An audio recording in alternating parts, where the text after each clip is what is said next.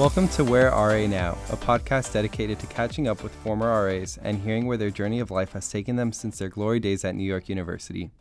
I am tonight's co-host, JP Godoy, a junior in Gallatin studying the Business of Entertainment from Miami, Florida, and I am an RA at Founders Hall.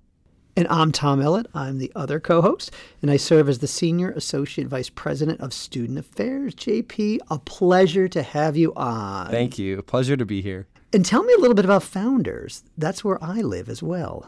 Yeah, I lived there my freshman year, actually, and now I came back to be an RA 2 floors above where I lived, but it's been a great time, great experience, and we have a great staff there too, so it's a very good time overall.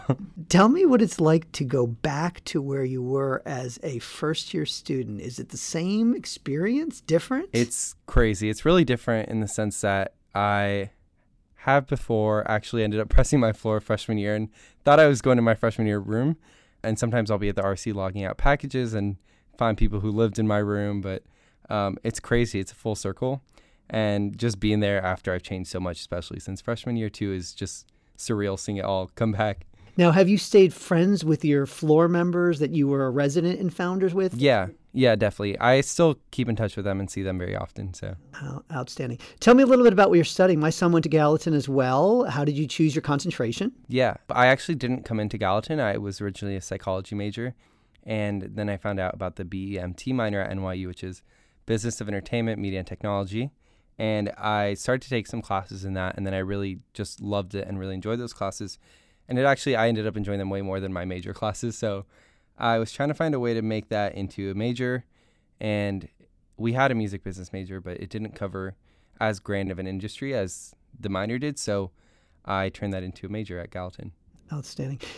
You also have a special talent I heard about. Some of your co-RAs showed me this Snapchat video. Yeah. So for about 11 years of my life, I was a competitive jump roper, and I traveled to Hong Kong, to Sweden, where I competed with the national team. And I was able to do the Macy's Thanksgiving Day Parade twice. And I've just also had the chance to go to different schools and different states I'd never even ever thought of traveling to teach and compete. How did you pick that up? Yeah, so my mom worked out at the gym where my team practiced, and she thought it would be a good after-school activity to put me in, not really knowing that there was this whole world behind it. And then just one thing led to another, and I got to where I am now. And you enjoyed it. You're still doing it? Not as much. I actually in November went to Connecticut to go teach, and I just here and there whenever I can, but yeah, it's really fun. Well, thanks for sharing, and we have a great guest tonight. Yeah. Today, our guest is Kathleen Schaefer, who served as an RA in Alumni Hall for R.D. Michael during the 2000 to 2001 school year. Welcome, Kathleen, and thank you for joining us on today's show. It's a pleasure having you on. Great to be here. How are you? I'm well, thank you. And where are you now? I am in Marfa, Texas. Excellent. Kathleen, it's great to have you on. Let's jump back to your time at Washington Square. What did you study while you were a student here? I was in the Gallatin School, and my individualized major involved photography and anthropology. And did you know you always wanted to be an RA there, or did you kind of just stumble upon that and decide to apply? I did have an eye towards being an RA. I thought it was an intriguing thing to be a part of while in college, and it actually ended up really well for me. Alumni Hall was kind of amazing for me. So I don't know if they were just really good at placing people, but I think I was placed in the right dorm. Tell us a little bit about why that attraction and why it worked out so well for you at Alumni while you were at NYU. Well, I liked, I don't know if it's still a joke, but Alumni Hall was referred to as like the antisocial dorm because it's all singles. And as a hardcore introvert, that appealed to me. And yet at the same time, and the reason why I applied to be an RA is because I wanted to be a part of and contribute to the NYU community. Were there any other extracurricular activities you were involved with during your time at NYU? Yes, I was a rower. Oh, neat. Yeah. What was it like to be on staff at Alumni Hall, working with your colleagues? I had a great time. We had a really good team there. We had a good staff, and I met a lot of interesting residents, and I think it was a wonderful experience. Back in your days at Alumni and at NYU, What were the biggest issues that were happening on campus? Well, for me, I guess 9/11, which happened the first part of my senior year, but that, and that was later on. It was just that snippet of my last time at NYU, but that, for maybe obvious reasons, had a big impact on everyone. Absolutely. It was my first semester at NYU, as a matter of fact, and remember it vividly. Yeah. And during your time at NYU, what would you say was either your favorite part of it, or what were the best aspects of being there? Everyone says that NYU has no campus, but I found that it had a very real campus. And the campus was Manhattan, the campus was Washington Square Park, and I really liked that combination of this very particular NYU community, but in the middle of all these other goings on in Manhattan. Kathleen, maybe you can walk us through. You graduate in 2001 in December. Where do you go next, and what are the next things in your career? I moved to Frisco, Colorado, and I was a ski bum for that remainder of the ski season. And I had wanted to do that. I grew up skiing out in Colorado. So I just went to my family's house and pretty much went skiing or snowboarding every day for 4 months. I'm jealous. It was pretty fantastic. And so you finished that experience to kind of decompress. What happens next for you? I actually ended up going back to New York, and I had planned to start my MFA in photography at SVA, the School of Visual Arts. And I went through a breakup with my college boyfriend and decided to leave New York. And wow, I'm saying all this out loud and it sounds ridiculous. I spent a couple weeks in DC and then moved to Savannah, Georgia, where I started my MFA at SCAD, Savannah College of Art and Design. And after one term there, I decided that I was not ready for a master's program. So I moved back to DC and started bartending and waiting tables. And I did that through my MFA in photography, which I did do at MICA, Maryland Institute College of Art, but it took me a few years to get back. And, having walked through this crazy schedule of my early 20s, I think it actually worked out really well. I enjoyed MICA, and I think I needed the time away from school. So then from that, what brought you towards Texas? I moved to Austin to start my PhD in geography. And when I had finished my MFA at MICA, I knew I had become a big researcher. My thesis there was photographing airports. And I knew that I wanted to do more. And I had always loved school. I just always loved being a student. I loved learning. I loved my professors. I've had really amazing professors in high school, at NYU for sure. And then MICA, I had great teachers there. And so I decided to go for my PhD, and I wanted to be in a warmer climate, and Austin had always intrigued me. So I moved down to start that at UT Austin in 2010. So you sound like the quintessential Gallatin student as you continue in your career. You take a lot of things that you really love and you bring it together. Absolutely. And so tell us what you've brought together now as you finish your PhD program and you have this wonderful project that you've been working on. Talk a little bit about Marfa for us. Well, and that's why I moved to Marfa, is my PhD, which I thought was going to be involving airports. And you're right. I mean, Gallatin really prepared me for a world of interdisciplinary study. And I've always just been attracted to that kind of methodology and approach. But I ended up writing about Marfa for my dissertation, and then I published that as a book in 2017. So that is what brought me to Marfa. And then I'm working on 2 books right now, both about airports. I'm kind of getting back to my interest in airports. One book is just a book of photographs. So I'm photographing airports in Texas. And then the other book is, I don't know how this is going to sound, but it's kind of just a book of love letters to airports. So I'm writing about these different airport spaces and what I think is interesting and attractive about them. And then one of the chapters is on the Marfa Municipal Airport. Yeah, that's all super cool. And I think what's really admirable is, like, as a college student, especially in Gallatin, I feel like I always go through this, like, there's so many different things I want to do. Like, how can I do it all? So seeing someone be able to do that is definitely really cool. Being an artist, writer, and geographer, is there one that you tend to enjoy the most or put most of your time towards doing? Probably being an artist, just because you're in charge of that yourself. And writing is wonderful, but it's very hard. It's a very, very, very hard thing to do. Um, but you have editors and publishers and readers, of course, and not that you don't have people who look at and appreciate or don't appreciate your art, but it's just a very different way of expression. So I do find myself going to visual art. And then geography is an amazing, amazing field. I feel like people think about geography and they think of memorizing the capitals of countries and stuff, but it's such a diverse field. And that's actually what drew me to it. And it really was like, it is its own interdisciplinary field because you can have an interest in anything and geography. Be very interested to hear about how airports became a love for you. Was it something you experienced while you were in an airport, or is it just the way it looks, or what it means to be at an airport? I think it comes very clearly, I believe, from the fact that my mother was a flight attendant. And so she flew for United for about 31 years. Actually, during the years that I was not in grad school, right out of NYU, before, if anyone who's in the industry or has a parent in the industry, you fly basically for free until you're 25 is when you lose that benefit.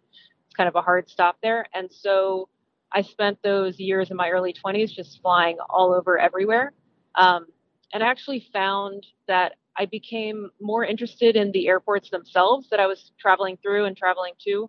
And I was taking photos in airports and not really taking photos of the cities that I was traveling to see. And it's really just the fascination has basically grown from there. And then just becoming more of a researcher has allowed me to really explore that. As a follow-up, I'd be interested to know some of the favorite airports that you have photographed.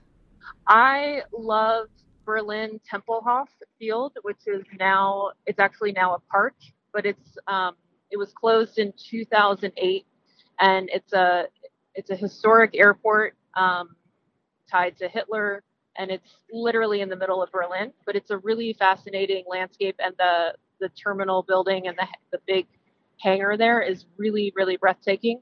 I love Washington Dulles Airport because the Aero Saarinen terminal building is really phenomenal as well. That's also where my mother flew out of, so that's a little sentimental. I actually love, oddly, Long Beach Airport in California. I think it just is a charming airport, and that's probably the top three off the top of my head. I can't wait to go to Long Beach. I have been to that one, but I agree on Dulles, and I've been into Germany too.